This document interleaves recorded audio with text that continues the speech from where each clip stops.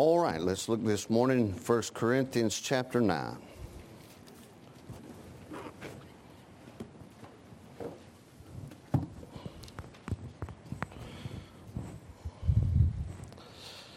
First Corinthians chapter 9. We'll pick up where we left off last week, talking about the gospel. We were talking about the importance of the gospel. We'll continue with that a little bit. I'd like to back up just a little bit. I like to, in Sunday school, I like to back up into the last week and kind of talk about a few things that we talked about last week. That way we get some flow going to it. Continuity, I think they call it. So we don't lose nothing from last week, but just a few minutes of review this morning. Let's read the verses, 1 Corinthians 9, and we'll start reading in verse number 16, but let me pray first. Lord, we do thank you this morning for your goodness and for your grace. We thank you for being saved. Thank you, God, that our sins are washed away. We do pray, God, that you would save a soul this morning.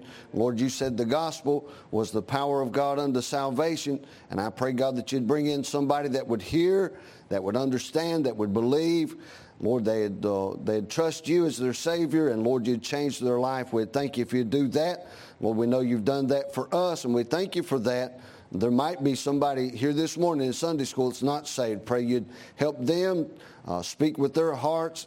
Lord, for those of us who are saved, I pray you would instruct us, inspire us, give us something, God, that we can use this week. And we'll thank you and praise you for everything that you do. In Jesus Christ's name we ask it. Amen. Amen.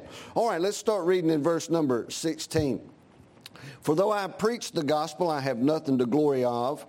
For necessity is laid upon me, yea, woe is unto me if I preach not the gospel. For if I do this thing willingly, I have a reward. But if against my will a dispensation of the gospel is committed unto me, what is my reward then? Verily, that when I preach the gospel, I may make the gospel of Christ without charge, that I abuse not my power in the gospel.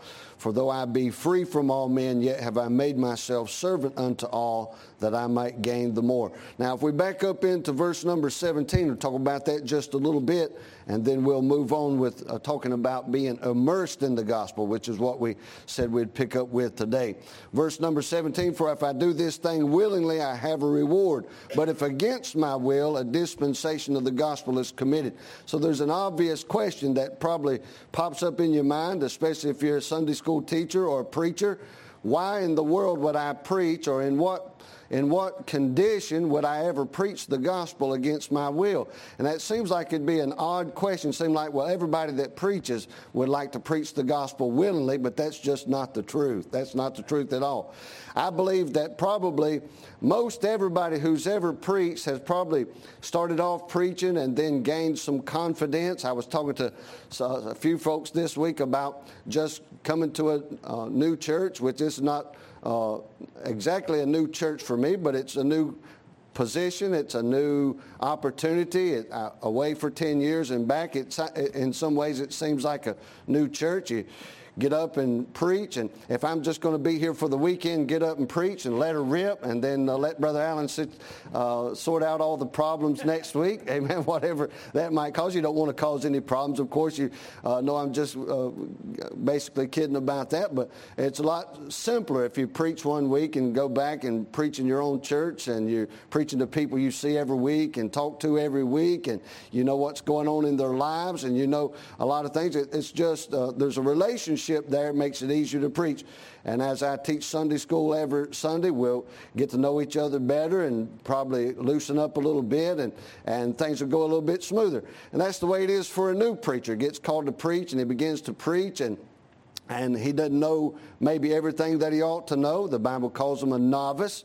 And as he preaches, you know, he gets up and does the best he can. Everybody pats him on the back, whether it's good or not, and says, amen, brother, that's good preaching. And it ought to be a blessing to see a new preacher preach, and a young guy, whether it's a young guy or an older man that gets called to preach, and they don't know everything, they don't understand everything, but they're sold out to the Lord. They're doing the best they can. It's a blessing. Whether it's, I would hate to think that there's anybody that's a Christian that knows what it is to experience the grace of God and would see a young person or like I say, just a young Christian, no matter what age they are, trying to do something for the Lord and then just get eat up. Wow, this is silly and I could do better than that. Man, then do it. Yeah. Amen. That's all I can say is just do it if you can do better. Yeah. But what I'm trying to get across to you is that young preacher, he'll preach and he'll preach the simple things that he knows, and he'll just tell what the Lord's done for him and how the Lord's worked in his life. But as he grows and he begins to learn about Daniel's 70th week, or he begins to learn about the Trinity or something like that, and the Lord lays on his heart, hey, why don't you preach John 3:16? Next time you get the opportunity to preach. Now, that's a little bit the simple stuff. That's for these young novice preachers. I've been preaching all of a year now, and that stuff is for the for the new guys. Well, that stuff is not for the new guys. The gospel is not for the new guys. The gospel is for whoever's preaching. And in this case, Paul says, "Woe be unto me if I preach not the gospel." And he said, if I do it willingly, it's a rewarding thing. It is very rewarding to preach the gospel. Some of the most or some of the greatest times of assurance for me, particularly, because I have the mind of a man, I have the worries of a man, I have the cares of this life, just like everybody else does. I experience the things the doubts, the fears, and all these things, just like everybody else. And when I preach the gospel, there's a great assurance, not just for the hearer, but for the preacher. Yeah. The great benefit in preaching the gospel, just from that standpoint of preaching. Boy, I heard a great message, and it really helped me. It does the same thing for the preacher. Yeah. But what I'm trying to get across to you is it's a rewarding thing if I'm doing it willingly. But if the Lord has to hound me, or if a preacher has to hound me to preach the gospel, I've heard your stance on prophecy, and I've heard your stance on homosexuality, and I've heard your stance on all these. I've heard your stance on television and dress codes. I've heard your stance on all that. Now, how about preaching the gospel? Well, Lord, I just really, that doesn't excite me. Well, see, there's something wrong. You're doing it against your will. And this verse is not talking about anybody holding an AK-47 at your head, making you preach the gospel against your will. It's not somebody holding a gun on you and make you witness to the people you work with. Yeah. Well, the preacher's done preached 7 weeks in a row that I should witness to my coworkers. I guess I will. Yeah. That's against your will. That's against your will. The preacher says it's no good to watch TV 24 hours a day and that I ought to read my Bible and tell other people about Jesus. I guess I will, so he'll stop harping on it. Well, how'd you know he was exactly talking to you? If he was, it's more than just the preacher preaching. It's the Holy Spirit dealing with your heart while the preacher's, you think he's harping. But there's somebody else playing the strings to that harp. It's the Lord dealing with it. Oftentimes, if you pray up and you preach like the Lord wants you to, people say, well, I was just going through that, or we was just talking through that. Well, the preacher doesn't have a listening device in your house. Amen? It's the Lord that's doing the powerful stuff.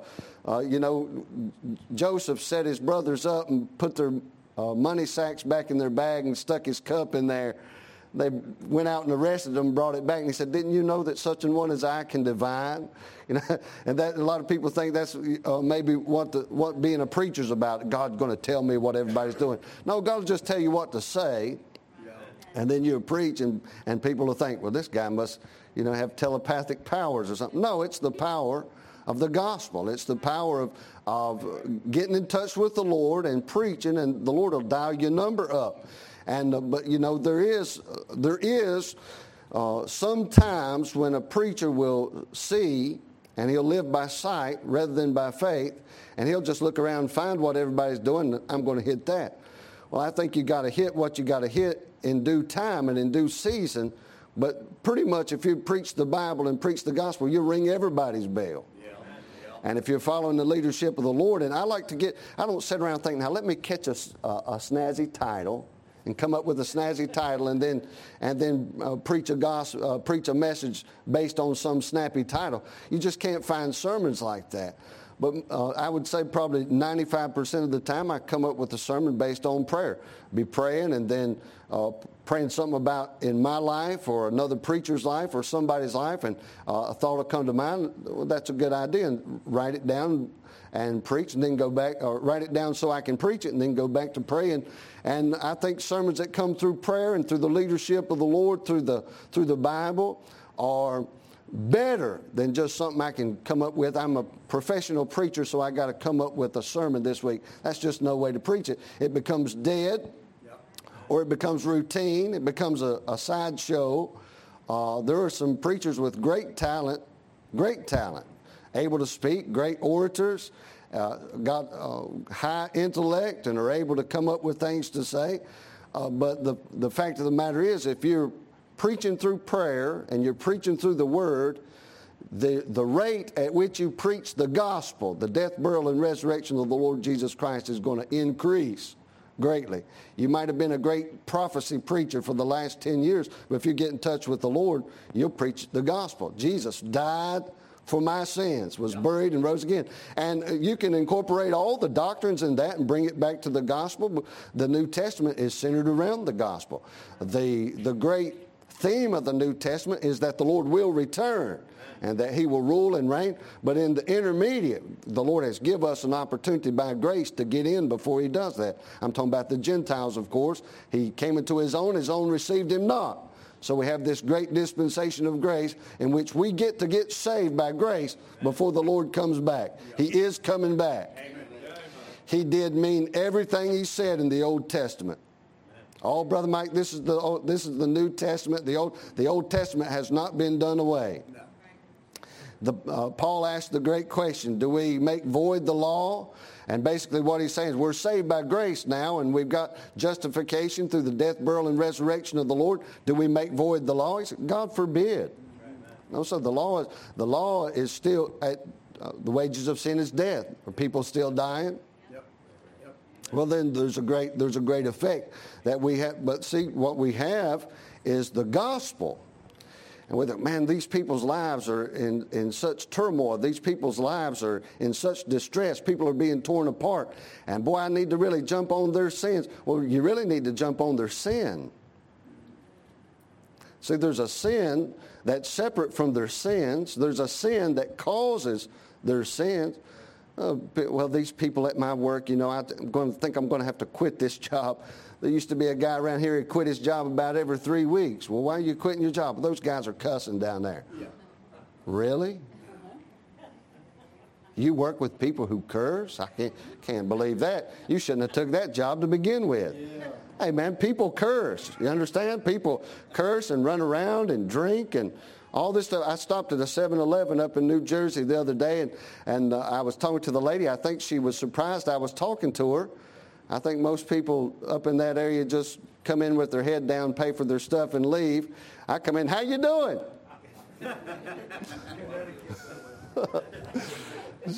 I said, how you doing? She looked around like Indian lady. I got my drink and walked up to the counter, and I said, where am I at anyway? I didn't know where I was at, just on the outside of Tom's River up there somewhere. And she said, well, she told me where I was. I don't remember where I was. I don't know where I'm at this morning, but she says, we got to talking about something. What are you doing up here? I said, well, I come up to be the assistant pastor of a church in Delaware. I'm driving this truck and brought somebody up here, so forth and so on. And she said something about these crazy people. I was like, no, I said, this road, I said, this kind of crazy. I had to come 3 miles down the road so I could get across into the gas station because they got a divider down the middle. Suppose they had a divider down the middle of 13. You had to go 6 miles in order to turn into the mall parking lot. Everywhere you go, no left turns. For a liberal state like New Jersey, they got 500,000 signs that say no left turns. So I said, this is a crazy town. You can't, I've got to drive 6 miles. I could just turn left and be where I'm going, but I got to drive. So that's how I ended up here. Where am I? And she goes, yeah, this is a crazy place. She said, the only thing that people do here is drink. And she pointed out back of the store. There was a bar. And I don't remember what time it was, but it was full already. The parking lot was full. She said they drink. She points over next door. There's smoking here, and she had lottery in her store. She said, drinking, smoking, lottery, that's where you make your money. She said, these people are crazy. They spend money on all this vice, and that's why, she said, that's why we moved from New York, because these New Jersey people will pay whatever. And they're paying whatever to do sinful things because they're sinners. And the reason they're sinners is because they were born in sin, singular, S-I-N. And you can jump up and down and harp on all the particular sins you want to, and you're just talking about everyday things. But when you start talking about the sin nature for which Christ died, Jesus Christ did not die for Budweiser. He died for an Adamic nature. And until you get that Adamic nature taken care of, you can harp on particular sins all you want to. They were born in those sins. They're going to do those sins. And some of you folks that are born again are still living in those sins.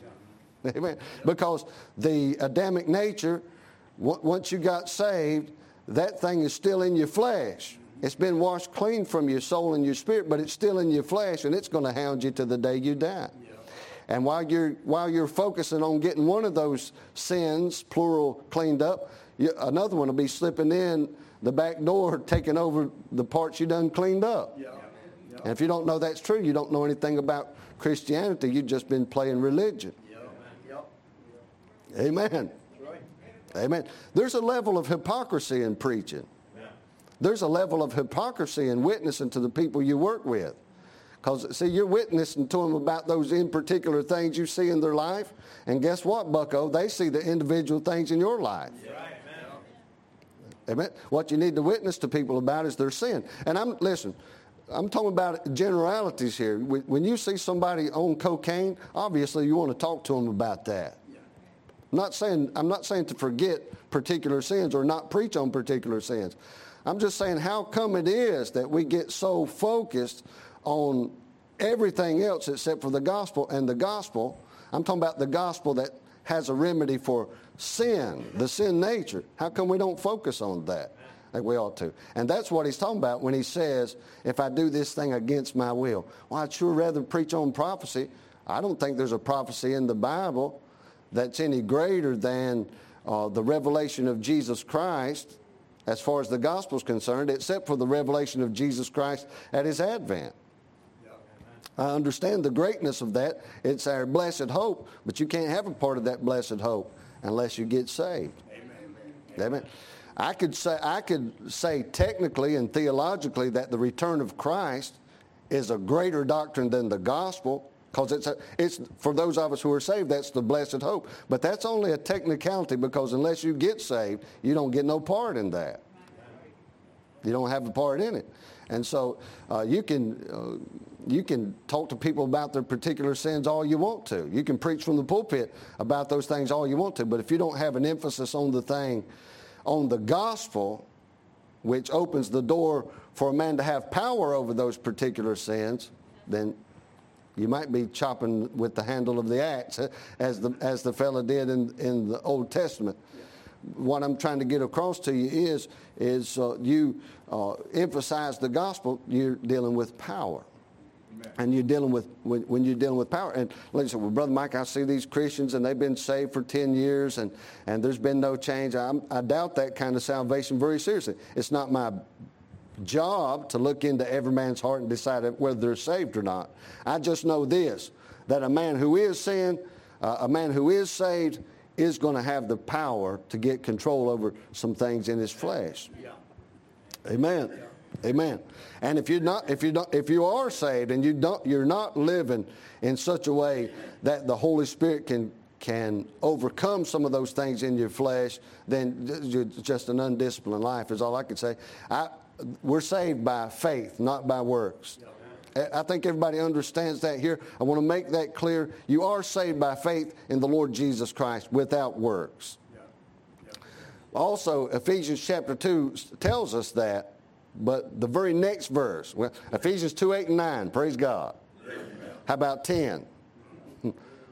For we are his workmanship, created in Christ Jesus unto good works. Now, if that hadn't showed up yet and you've been saved 10 years, check up. 2 Corinthians 13, examine yourselves whether you be in the faith. And so because the power of God is real. It's not just an influence, it's power. And if you get saved, the Lord Jesus Christ is going to deal with you. And if you've been living 10 years and no change, and thank God for his grace, you've got the wrong idea about what grace is. And if you've been preaching for 10 years and only preached 2 gospel messages, I'd do a checkup there. Amen. You might find that you've entered into the neighborhood of Simon the sorcerer, who saw the power and saw the prestige and saw that side of the equation. So I want to get involved in that. And you might be preaching for the wrong reason. Amen. Well, let's leave it at that and go on about being immersed. Now, let's read in verse 19. For though I be free from all men, yet have I made myself servant unto all, that I might gain the more. And unto the Jews became I as a Jew. Unto the Jews I became as a Jew, that I might gain the Jews. To them that are under the law, as under the law, that I might gain them that are under the law. To them that are without law, as without law, being not without law to God, but under the law to Christ. Under the law to Christ. That's a great statement that all the folks that are crying legalists ought to be looking at very carefully. But he says that I might gain them that are without law. To the weak became I as weak, that I might gain the weak. I am made all things to all men, that I might by all means save some. And this I do for the gospel's sake, that I might be partakers thereof with you. Now, first of all, when we're talking about being immersed in the gospel, this is not talking about Paul running around pretending to be a Jew or pretending to be weak, or pretending to be without law, or to pretending to be any of these things. He's not pretending anything. But what he's done is he's immersed himself in the gospel, so that the gospel is powerful, not just because it's true and right in God's word, but he understands how to use it. Now, I can hand you an AK-47, but if you don't know how to use it, it's not going to do you much good. You probably end up shooting yourself with it. Yeah. Amen? Now, you just think about that just a minute, and I think you'll understand that many, many people have shot themselves in the foot with religion. Yeah. Yeah. Amen.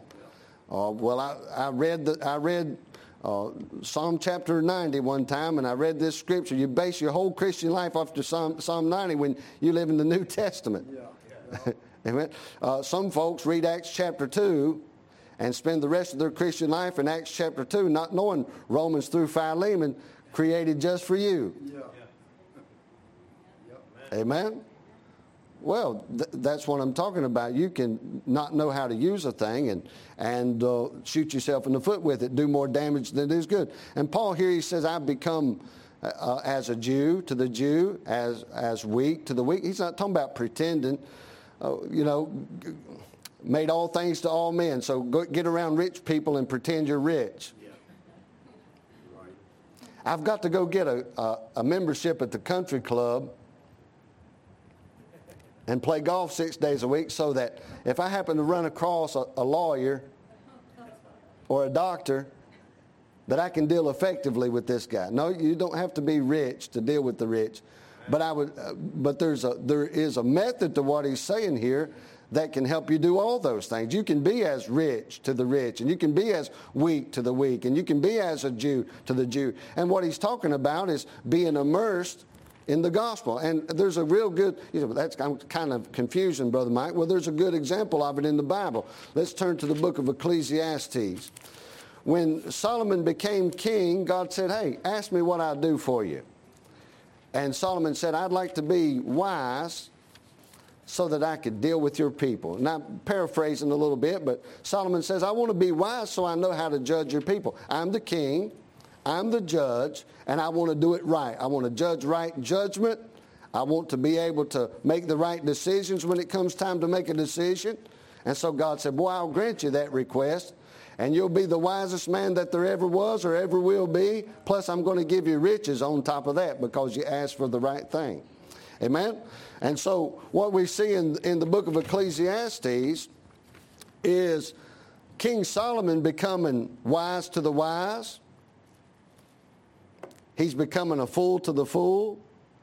He's becoming weak to the weak. And I'll show you that here in Ecclesiastes. Look in Ecclesiastes chapter 1, and we'll just go through a few of these things and see what Solomon's doing here. What profit, verse 3, Ecclesiastes 1:3, what profit hath a man of all his labor which he taketh under the sun? That's the first and big question that he asks in this book. He says, what profit is there? Of all the labor that I'm doing, what profit is it? So what he's asking the question about, what he's about to do in order to find the answer to that question, is he's going to try to experience everything there is to experience about life. And once he studies it, once he looks into it, once he sees that vantage point or the viewpoint, when somebody that's crazy, when somebody that's super smart, when somebody that's rich, when somebody that's poor, when somebody that's a carpenter, when somebody that's a farmer comes in and asks him a question or pleads to him, he's going to see everything that needs to be seen from that vantage point and from that viewpoint. He's going to have the answer for. Yep. Well, so that's a lot of work for a king. Well, the gospel's a lot of work for a Christian. Wouldn't you agree with that? Amen. Amen. Well, I see that guy over there standing in the parking lot. I'm going to go change his life. You better watch out. You might mess up his life. Yep. I'm not saying don't witness to him. Not saying that at all. But I think you ought to have some experience to be able to say things that you should say and not say something that you shouldn't say. Amen? Yep. Amen.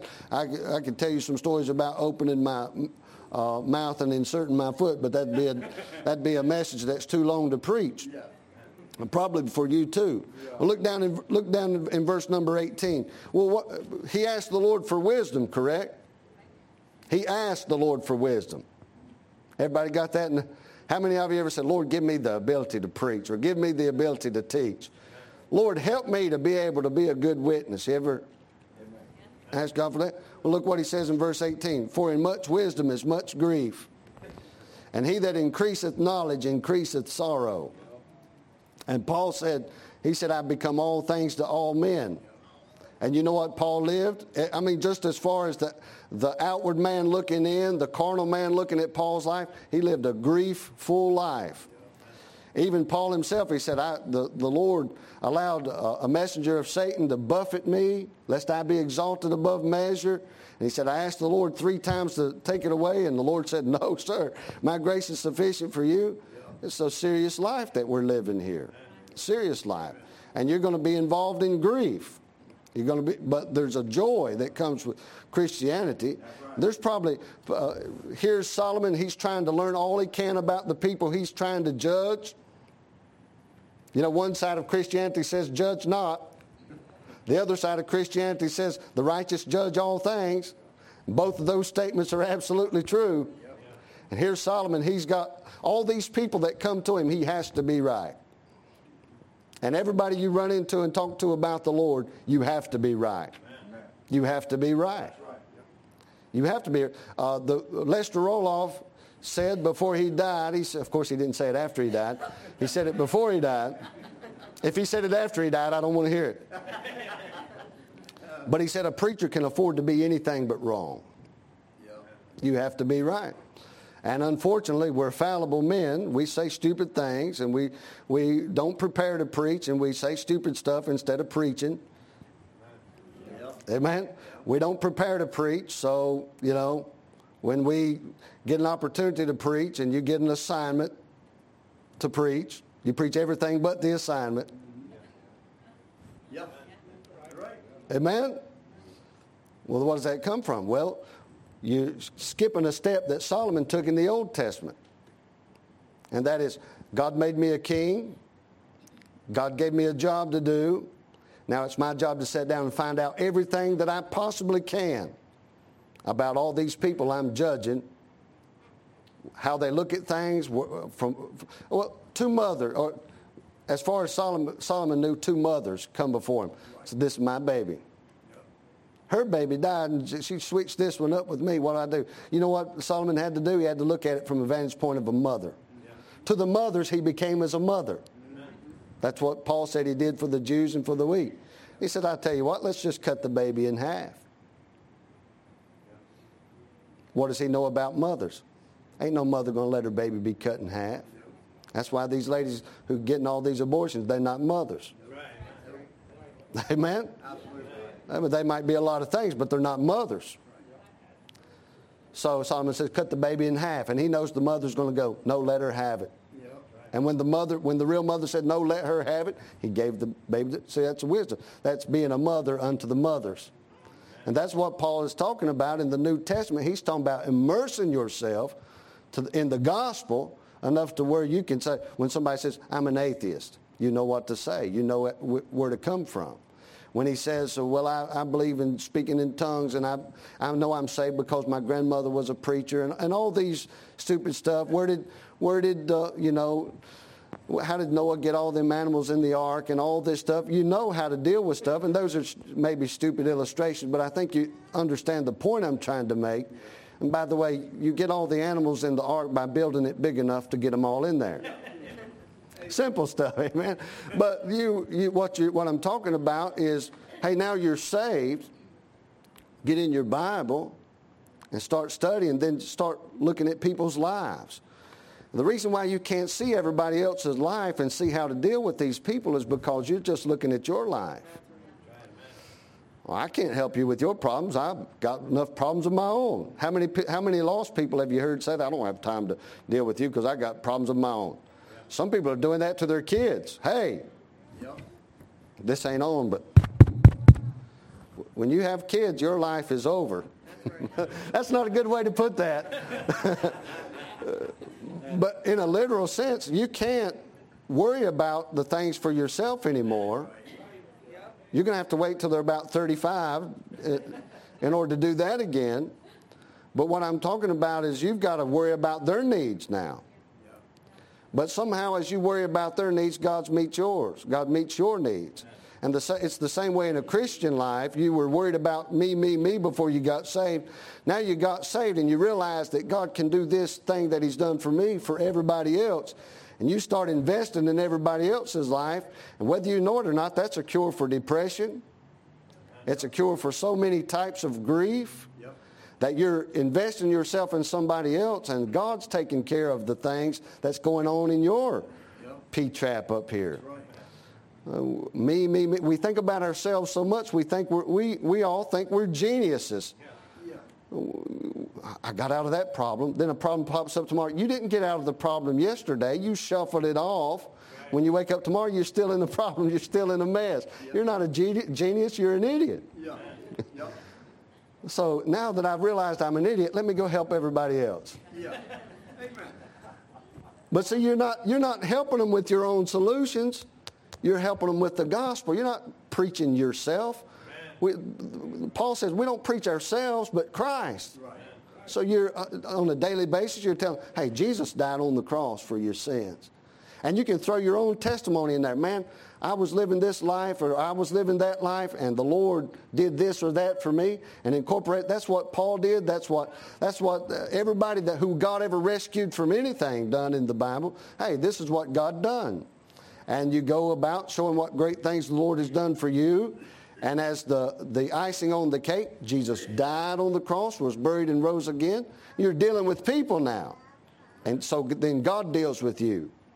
The old preacher said that God would put the angels on half rations to take care of that son of his that was being a witness, that Christian that was being a witness. I believe those things. I believe those things with all my heart. So Solomon goes about to get into the life of men. And we don't really have time to go through all of this stuff, and I'm going to skip over some of this. But just for example, in the book of Ecclesiastes, Solomon explores mirth, happiness. He explores sorrow. He explores carpentry. He explores agriculture. He explores industry. He explores forestry. You read about it for yourself. Read the book of Ecclesiastes. You'll see. Irrigation. You ever think around this place you would run into somebody who might have something to do with irrigation? Farmers. Well, here's a king that don't have to plant anything. And he's studying stuff like that. He studies finance. He said, I studied riches and heaping up treasures and stuff like that. Savings, hoarding. I mean, if you've already got 20,000 pounds of silver, what do you need with some more?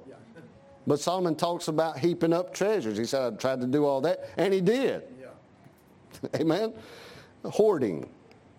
You think you might run into a hoarder at some point in time? You surely will. We'll get into some of this a little bit more next week, but choir orchestration. You might have to run into somebody like Jesse. Amen?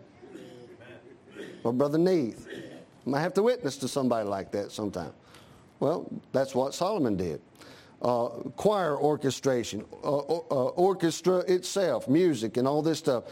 In chapter 2, verse 10, he lived in avarice, just everything he wanted. Not just hoarding treasure, but spending some of it. In chapter 2, verse 12, psychology. I've heard many a preacher in Independent Baptist Church, I don't care about no psychology. Well, somebody in the world does. Suppose you run into somebody that's been studying Nietzsche. I don't know who that is. I don't care who that is, man. Okay, let him die and go to hell. Yeah. You know who Dale Earnhardt Jr. is. Yeah, I'm talking about your guy. Y'all keep talking in church, I'm going to start talking to you. I love Shh. Amen? 3:16, John 3:16. No, Ecclesiastes 3:16. He's talking about political science. He's learning political science. Well, I ain't worried about these politicians. I'm just going to heaven, amen. Solomon didn't think he thought it was a wise move to learn about all this stuff. Because you're going to run into people out here who just eat up with that stuff. Amen. He learned about folly. He learned about madness. I ran into a guy that was full of madness yesterday. I didn't deal with him effectively. Pray for your assistant pastor because he's weak in the flesh. But I'm trying, amen. If you know anything about anger management, you counsel with me after church. I'll listen, amen. I knew it was an unwise move when I hollered out, "You stupid Yankee," in the middle of a parking lot full of folks from up north. Amen. But I've not arrived yet. I'm still studying. Amen. I'm not Solomon. But at any rate, that's what Paul is talking about. He's not talking about pretending to be a Jew when he's around Jews and pretending to be weak when he's around weak people. He's talking about learning and immersing himself in life because that's what God came to give. He gave life to Adam, and then when you got saved, he gave you life more abundantly. And this idea of cliques and making churches into political movements and I'm against you and you're against me and all this stuff. And even within a church, you don't dress like I do, you don't look like I do, you don't act like I do, so I'm against you. That's foolishness. That's foolishness. That's what got us into an independent mess as it is. Amen? I don't know of a better system right now, but the system as it is could be better just by utilizing the power of the gospel rather than the power of the tongue. Yeah. Amen? Yes, sir. Or we can craft some good messages. But the best messages are gospel messages that's aimed at the remedy that God intended when he died on the cross. Amen? All right, let's pray. Lord, we do thank you for your goodness and for your grace. We thank you for your mercy. We surely do thank you that you give us an opportunity to learn these things. When I think of my feeble mind, getting to mess around in the gospel and the Word of God and all the great doctrines that there are, I'm amazed that you let me live. I'm amazed that you let me preach. I'm amazed that you let me witness. And Lord, we take so few opportunities to do that when, Lord, there's where the power lies. And I pray you'd help us, Lord, as we go forward to utilize this thing more and more. We'll thank you for all you do. In Jesus Christ's name we pray it. Amen. All right, take a little break. I didn't know how long to say.